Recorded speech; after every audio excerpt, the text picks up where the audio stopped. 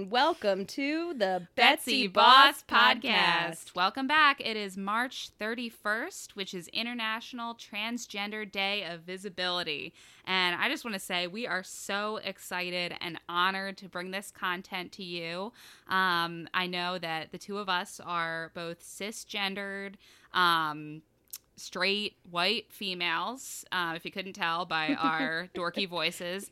But we really think it's important for us to show that we are allies to folks who might not fall into those categories, who might be a little bit different, might fall into the LGBTQ plus categories.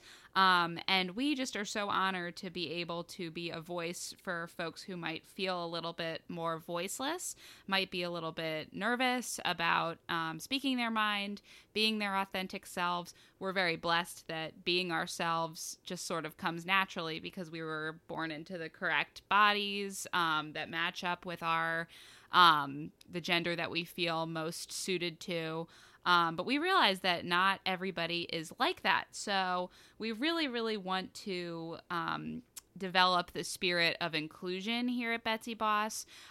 We are a women's podcast. We speak about women's issues, female-centered issues, and we just want to be clear with this episode that that includes all women, not just folks who have been identified as female at birth based on their body parts. We're talking about folks who identify as female, everybody. So it's important that we relay our message of acceptance and support to the trans community, especially today, in general, and especially trans women, since this is a women's podcast. And we don't discriminate or try to decide who gets to qualify as a real woman and who gets to listen to this podcast. We hope everybody can listen and everybody can take something different from this podcast. And we're here. We always ask for input from all of you, the listeners. And that goes double for our trans listeners, any listeners who, frankly, fall into a different category than us, listeners who are racially diverse from us, folks who have different religious background, just different upbringing. We want to hear as well-rounded of positions as possible so that we can give you as well-rounded of a perspective as possible. Yeah, I think I agree. This is definitely, as much as it's an entertainment venue, creating a podcast here, I think we also personally, it's a personal project that we've taken on, just something fun for us to do, but it's also a learning experience for us. So we're not going to know everything. We're not going to get everything right. We're going to try to do our best and try to be, we try to be as respectful and understanding, but I know as an ally that there's definitely more that we can learn from other people and their experiences. Yeah, and we are down to learn it. So our inbox is always open. Our DMs are always open. We give all of our information at the end of the podcast, so stay tuned for that. And we really just want to hear from you. We want to hear what you thought of today's episode. We want to hear what you would like to hear more of on future episodes. Yeah, let's just get into it. Since today is Trans Day of Visibility, this happens every year on March 31st. It's a really cool holiday. It's dedicated to celebrating trans folks and their contributions to society and basically just raising an awareness of the discrimination that transgender people face while also celebrating them. This was founded in 2009 by transgender activist Rachel Crandall. And Ms. Crandall has consulted for corporations, government agencies, and universities. She also runs the Transgender Michigan Helpline, which is actually the first of its kind in the United States. So that's really neat. So she's really breaking a lot of ground then. Absolutely. And she's definitely a voice for transgender folks. She herself is transgender. And she just has made these connections to help trans folks not feel so alone. And she was personally upset by the lack of LGBTQ recognition of trans folks. And she was especially disturbed by the fact that the only transgender-centered day at the time was Transgender Day of Remembrance. Oh, wow. And that really focused on kind of mourning the different murders of trans people. Yeah, that says a lot. Yeah, and that, it failed to kind of acknowledge the living members of the trans community, and to honor them, to celebrate them. And Transgender Day of Visibility is for exactly that purpose. It does just that. So that's really neat. We also just want to make it clear that today's topic centers around surgery and sex reassignment surgery, gender reassignment surgery. They're sort of synonyms for the same thing. And we just also want to make the point that no one is less valid in their transition based on having had or wanting surgery. I know there's a lot of folks who can't afford surgery or just don't want it. That's what I was going to say. Yeah, even if you don't want it, because not everybody wants that, needs that to feel fully themselves. Mm-hmm. Yeah, and so for those folks, we appreciate you. We understand that that's not a necessary part of everyone's journey. The woman in history that we chose to focus on today, that was an essential part of her journey and a part of her becoming her authentic self to go through with this SRS, sex reassignment surgery.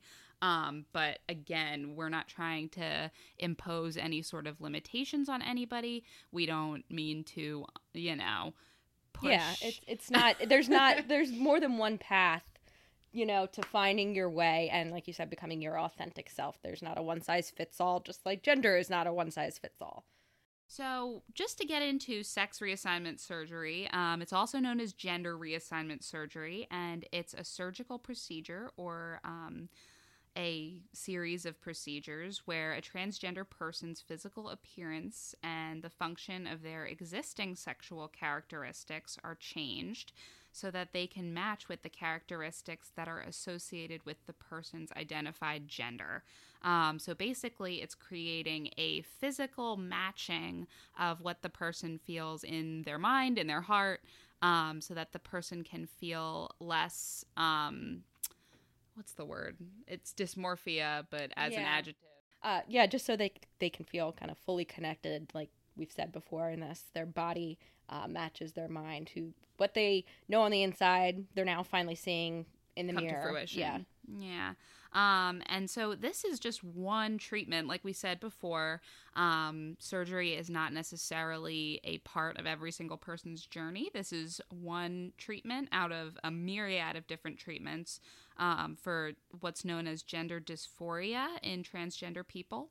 And that's essentially just the distress that a person feels due to that mismatch we were talking about between their gender identity and their assigned sex at birth. So if I was assigned female at birth, but I know in my heart that I'm a male and that I was meant to be a boy and not a girl, that mismatch would likely cause me a great deal of distress and anxiety. I can only imagine because, like you were saying, this is all we know is for us, it clicked and it worked and it was what it was supposed to be. We got lucky. Everything sort of matched up. Right. But for a lot of people, that's not the case. Yeah. And there's a great deal of panic and fear and just that feeling of not really belonging and not matching up, things not being quite right. So all of those different feelings kind of go into the dysphoria bundle. So essentially, people with gender dysphoria are almost always transgender, or a lot of the time are transgender. Okay. And originally the diagnosis was called gender identity disorder, and it was used to label people who had these feelings, but that name was actually dropped because of the stigma that was associated with the word disorder. So actually, I was looking into this a little bit more, and it sounds like a lot of twin studies have been done. And which I actually have an interesting one about this. I watched Oprah Lover over here, and this was featured on. There was one featured on Oprah that is so sad and very interesting. But I'll let you go ahead and super tee it up a little. Yeah, sure. Oh my gosh. So yeah, a bunch of these twin studies have been done, and there's concrete evidence from these studies that gender dysphoria likely has both genetic and environmental causes. And yeah, I guess I'll just say as a sidebar that gender dysphoria itself is a bit of a polarizing term and condition. in the transgender community itself, just because some people think that this diagnosis kind of pathologizes gender variance and reinforces the idea that it just falls into that binary of male versus female and is less on a spectrum. Yeah. And again, we don't mean to do that so much as to acknowledge and dignify the feelings of confusion, fear, anxiety that a transgender person is faced with when they realize that their physical body doesn't match up with the feelings in their heart. Right. But anyway, I really am anxious to hear about these twin studies. All right. So pretty much this was a situation where it was a while ago. So the medical, knowledge wasn't, it's still not great today on individuals, going through stuff related to sex, surgery, and whatnot. But they were twin boys who were born both, fully normally developed genitalia. One of the boys, I don't know if it was during circumcision or something happened, they ended up cutting off the majority of his penis. And this doctor suggested to the mother that there was no way he was going to live. No. They raised him as a girl. And the worst thing is, so he's got a twin brother, and then I actually want to say they named him Christine, too, which is kind of ironic. Oh, my gosh. I could be wrong on that, but they raised them as boy-girl twins. And oh, my God, how sad. They would go to this doctor. This is one of the saddest parts, too. Their parents thought they were doing the right thing. So yeah, of course. I mean, you would never do that on purpose to screw a kid up or make them more confused or anything like that. But they never told the boy who they were forcing essentially to live as a girl what the situation was. But every, twice a year or something like that, they were going and interviewing with this doctor because this doctor essentially wanted to use this as part of a study. And the saddest thing is this man always had feelings that he was a male, he was a boy, and a heterosexual male. And later on in life, he found out what had gone on. He transitioned essentially because they did have him kind of go through treatments to go through female puberty. So he had to, transition back to a male. But the mental anguish that all of this caused, he ended up taking his own life eventually, which is just terrible. Yeah, how brutal. And I mean, if nothing else, this just goes to show that you are more than the sum of your parts. Yeah. And I mean, you can't quite just literally switch somebody's gender and who they are. Or tell them to stay one way and force it onto them, and they're not going to be fine. Right. They're not. And the poor parents, I just think, too. I mean, you think you're doing the right thing. You think you're making the right choice, especially probably back in the day when this happened. Yeah. I mean, there just wasn't the research to back up the type of stuff we're talking about today, that they're even today, again, like you said, I mean, there's a lack of information about kind of all these more sexual issues. But I mean, back then you probably thought, hey, I'm doing the right thing here. 100%. This kid's got a botched, circumcision, and why not just raise him as a girl? Right. I mean, it's wrong, but terrible. I can't even imagine what they must have gone through. And the twin as well. I mean, to feel like, why not me? Why my brother, who, became my sister? Just all those feelings of confusion. It's insane. Yeah, very, very sad.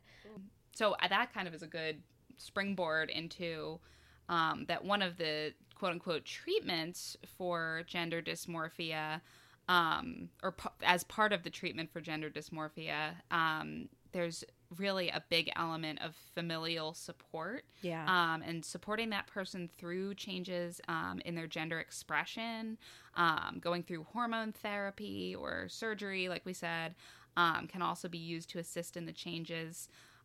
Treatment also often includes counseling, psychotherapy, because the suicide rate, unfortunately, is extremely high among trans folks. And that's another reason we want to be a voice, a support system, something that trans folks can listen to and know that you're not alone, because about 40% of transgender adults in 2015 actually reported attempting suicide at some point in their lives. And these are just much higher suicide rates, almost 9 times higher for trans and gender nonconforming folks than for the national average. Wow. And we think this high rate is probably the product of transphobic society. Sure. That isolates trans people, and, you know, when trans people can't get the support and the resources, and they're surrounded by these messages of hate or that you're wrong or bad if you're trans.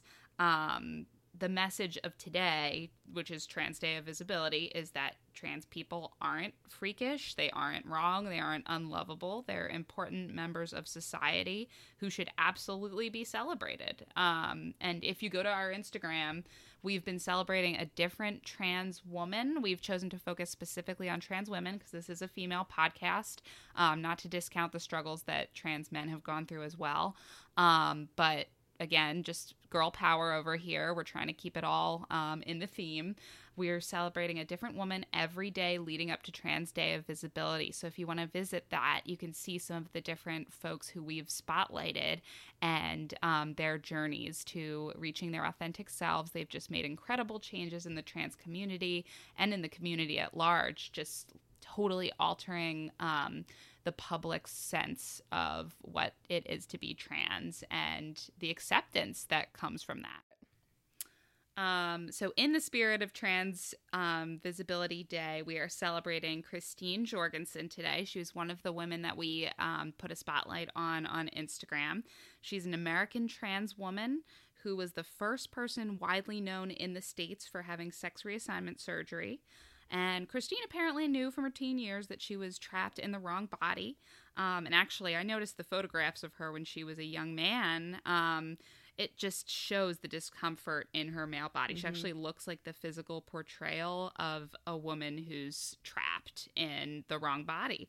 But in any event, after a short time in the military, she found an article about a doctor who was experimenting with gender therapy and testing different hormones on animals to see how the gender of those animals was impacted. And Christine actually went through with the surgery and has just a fascinating history that we'll get into of acceptance and more curiosity, I thought, than hostility in this country, which was really uplifting and interesting to see. Yeah, I thought that too. So when I found this story at first, a lot of the articles that I found, I was like, wow, it really is, you know, they're using the correct pronouns in the articles, like just stuff like that. But then I did come across some other reactions that weren't so favorable. So she definitely, you know, she was a pioneer in this whole thing. So she was born George William Jorgensen Jr. in 1926. She was born in the Bronx. She was the second child of carpenter and contractor George William Jorgensen Sr. and his wife Florence Davis Hanson. She described herself as a frail, blonde, introverted little boy who ran from fistfights and rough and tumble games. Aww. So even back then, I think there probably wasn't a vocabulary for it. Like, even folks today aren't, you know, when they find the word transgender, they're like, oh my God, that's me. And so I think she probably, you know, just always knew there was something different about her, but just didn't have the words for it. So after graduating high school in 1945, she was drafted into the Army at age 19, where she served as an Army private. So it's kind of ironic in that for that time especially, because to see someone who, what do you associate, you know, the Army during right after World War II, you know, the most manly men. Yeah, macho. Right. So I think that was especially brave, again, for her to, not long after that, come out and say, this isn't me, you know? Yeah. So after she was discharged, she went to school. She wanted to study photography. She also studied at the Manhattan Medical and Dental Assistant School in New York City. And this was actually where she began learning about these hormone treatments and about this surgery, because it was really something, it wasn't available in the U.S., and it was something that was just not widely taught, discussed, talked about. So during this time, she did her research, and she planned to go over to Sweden in 1950.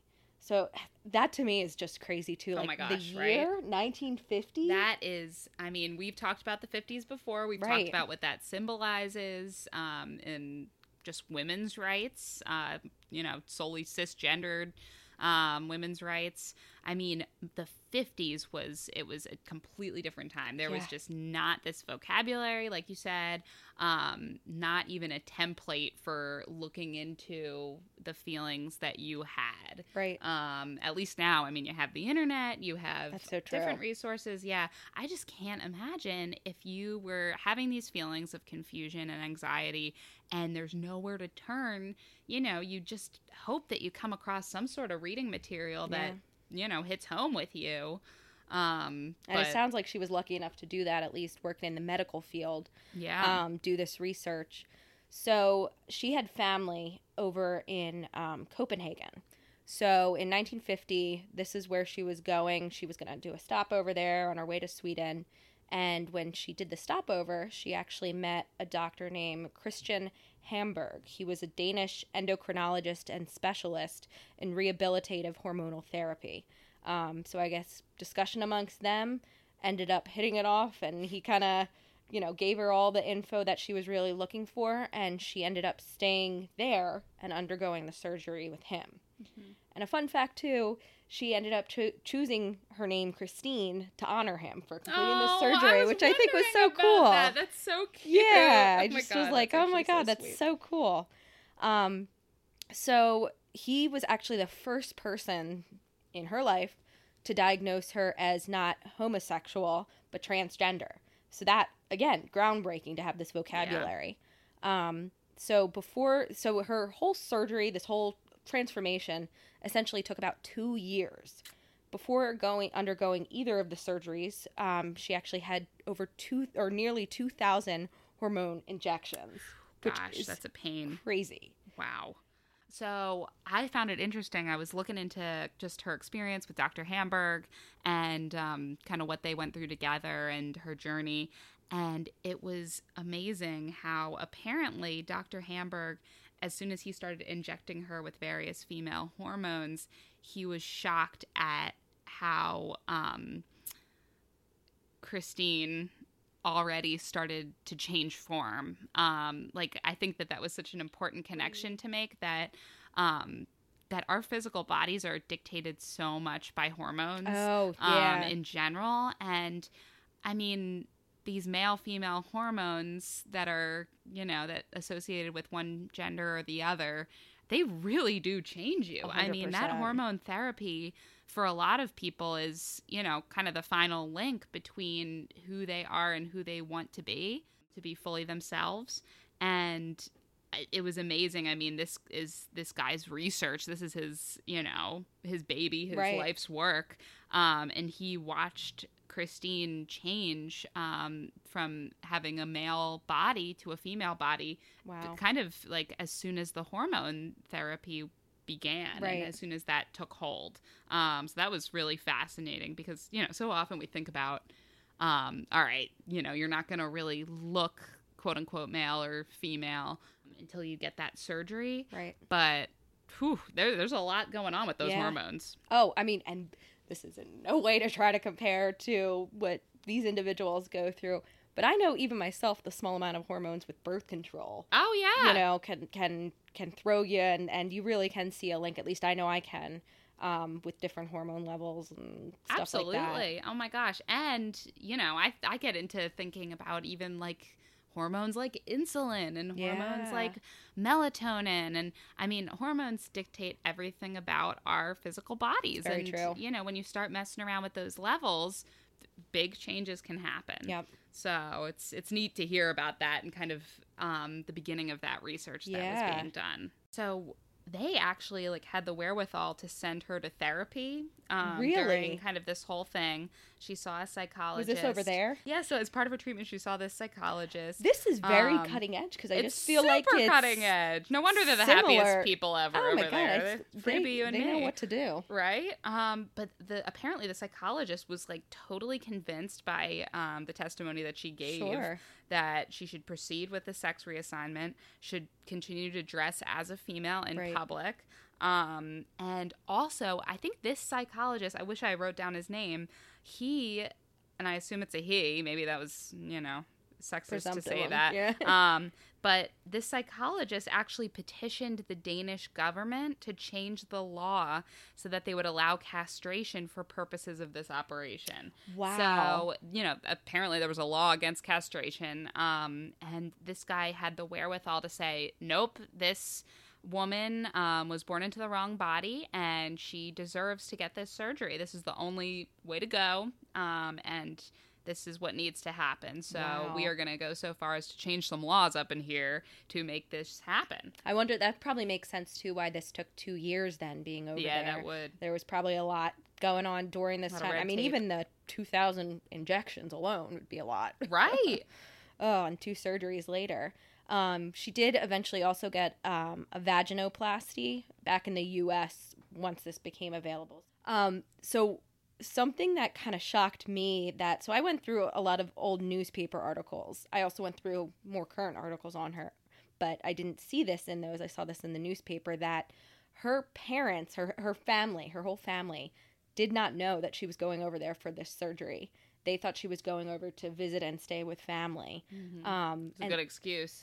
Yeah, I mean, it worked out that she had family over there, and, because I think it probably would have been a little bit more like, what's going on? Why are you hanging over there for 2 years?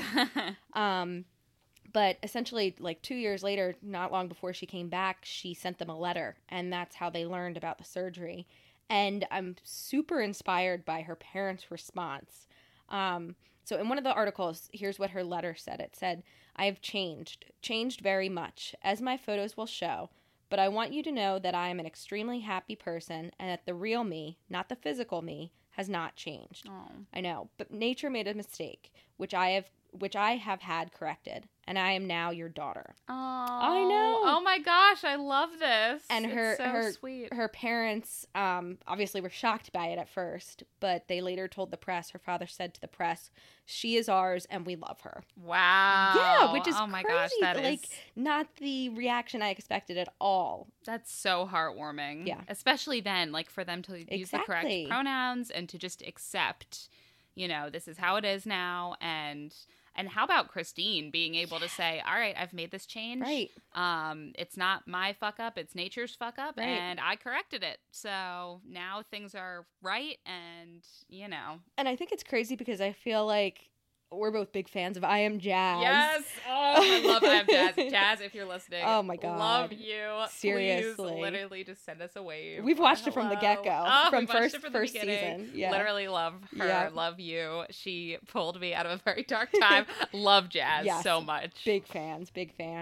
But I feel like this explanation that Christine is giving in the 1950s is even the same way that Jazz is having to explain this to people now. So true. So it's kind of crazy in a way that it, stuff hasn't caught up and it's still such an anomaly to people. Mm-hmm. But it's also amazing seeing that Christine was able to articulate it as well as she did back then with the lack of, medical support and knowledge that we now at least have more of today. Yeah, she was so ahead of her time that way. It's really neat to see. Yeah.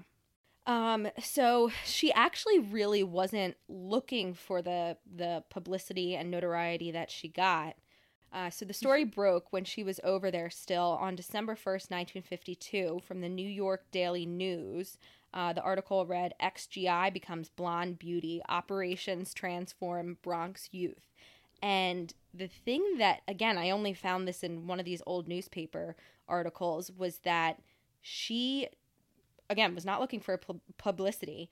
She learned, however, that a friend of the family she learned this several years later, she learned that a friend of the family had sold the story to the Daily News for $200, which is, to out somebody like that. Yeah, are you kidding me? To take that away from somebody? It's just sick. I don't know. Oh, that is really sick. Yeah. Also, $200, come on. I know. This is worth more than that. Know. Well, I will say Christine had the last laugh because... Oh, good. She kind of, she came back and she really wanted to just continue on with her life and she wanted to become a photographer. She quickly learned that the fascination with her would not allow her to just do that. Be a normal person. Yeah. So she embraced it. And actually, while she was over there, still again in Denmark, she sold the rights to her life story to the Hearst Corporation's American Weekly magazine for $20,000. So screw your little 200. Yeah, good for you, buddy. Yeah. Turn it on its head. Right. So, I read a quote too somewhere when we'll get into it, but she started performing, and somebody asked her, well, don't you think people are really just going to be coming to see you and fulfill their curiosity and not really coming for the show? And she's like, people are going to look at me and they're going to want to see me anyway. I might as well make them pay for it. All right. Good for her, Yeah. which is kind of the right attitude to have about it. My gosh. Yep. So she returned to New York in February of 1953, and you can actually see some video clips of this. I don't know if you saw it. It's pretty crazy. Like, she looks gorgeous. She's like all dolled up in her furs and, She was very regal looking. Yes. I mean, she was always dressed to the nines, always, she looks like such a celebrity. She does, yeah. And it's just, I mean, again, like, it's so clear, and there are a lot of different kinds of women, a lot of different kinds of men, and a lot of different people in between, of all different varying views, but I just think this is so clearly somebody who was meant to be a woman. Yeah. There's just no bones about it. I feel the same way about Jazz of I Am Jazz, Right. where you look at her and you just think, oh my gosh, it's so clear this Right. is a girl. Yep. And who cares what's happened once, what's downstairs, what she was born as or what she looked like and what she was assigned at birth based on a doctor taking a peek at what was going on Right. between the legs. I mean, who cares? This is a woman and, she's out here strutting her stuff and being a woman. In the case of Christine with all her crazy Oh my outfits, God. she was a luxurious lady. She like you said, she really did look like, if you see photos of her, like one of those old Hollywood kind of movie star looks with the makeup and the hair and the furs and all so this glamorous. stuff. Yeah.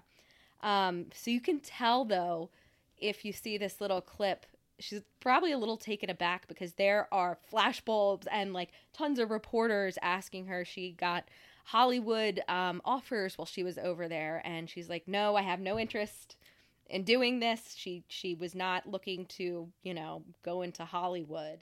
So after learning that she couldn't pursue her career as a photographer, she ended up going on to become a nightclub singer, dancer, storyteller, and was highly featured within the news. But another thing, it's like you can see this side of her still where she just wants to come back and be normal. When she came back, one of the first things she did was spend some of that $20,000 to build her parents a house in New York. And her father, who was a carpenter, built the house himself. Some of these like little tidbits are just like so sweet. like this family, I don't know. It's very just heartwarming. It is. It's a very heartwarming story. And so this was always really her home base. She always lived here, returned here until her parents' death her father died in 1966, her mother in 1967. And then at that point, she eventually moved out to California. So like you were saying, it was really interesting to see that so much of the media attention seemed to be just kind of curiosity and fairly respectful. But I definitely did find some instances that were not so respectful. I'd be shocked if there weren't some. I just am surprised that they weren't more reported about. I don't know. I just expected the press to be a lot. Yeah. I don't know, just a lot worse. But actually, one fun little note before, again, the Scandinavians do it correctly. When she returned, not long after, on March 7th, she was named Woman of the Year by the Scandinavian Societies of Greater New York. I love that. I'm just like, they How get it. Sweet. They just get it. They totally get it. Yep. She's a woman. She's a woman. She's Woman of the Year. They just get it. When she went on tour with her act, one of the funny little things that I saw, she would dance and sing to her personal theme song, I Enjoy Being a Girl. Oh my gosh. And somebody had asked her to in the press, when people ask how she could suddenly become an actress and a performer, she replies, honey, I played the longest role in history. I was acting as a man for 26 years. I love that. I don't know. It just, like, she has a sense of wit and humor about her that you can see in some of these articles too. Yeah. But again, she did have some negative, reaction when she had signed up to perform at the Sahara Hotel in Las Vegas. She arrived and got a letter sent to her door canceling the contract, and it was addressed, "Dear Sir." It said that they were canceling the contract because she had misrepresented herself as a woman. Wow. Meanwhile, when I hate to say it, I mean, if the other person's point was true and the folks were just showing up to see somebody who had transitioned, it's the whole point. They know they know what this contract is about. Yeah, and in Las Vegas, of all places, as if they're the ones to uphold the moral high ground over here. Like, come on. I know. And then here's again another, I don't know, she's got some great quips Jabs. here. Yeah. So another article said, in her last performance in Washington, when she was billed at the Casino Royale as the world's most talked about personality, Inspector Roy E. Blick of the Morals Squad, forbade her to use the ladies' room, saying that she may think she is a woman, but he had his doubts about it. And then her response was, he made a horse's ass of himself. Well, and what's funny, I mean, that's sort of a springboard for, and again, that's a whole other podcast episode, but it's sort of the bathroom-related issues that are had by transgender folks nowadays, especially. I guess I shouldn't say especially. It cuts both ways for sure.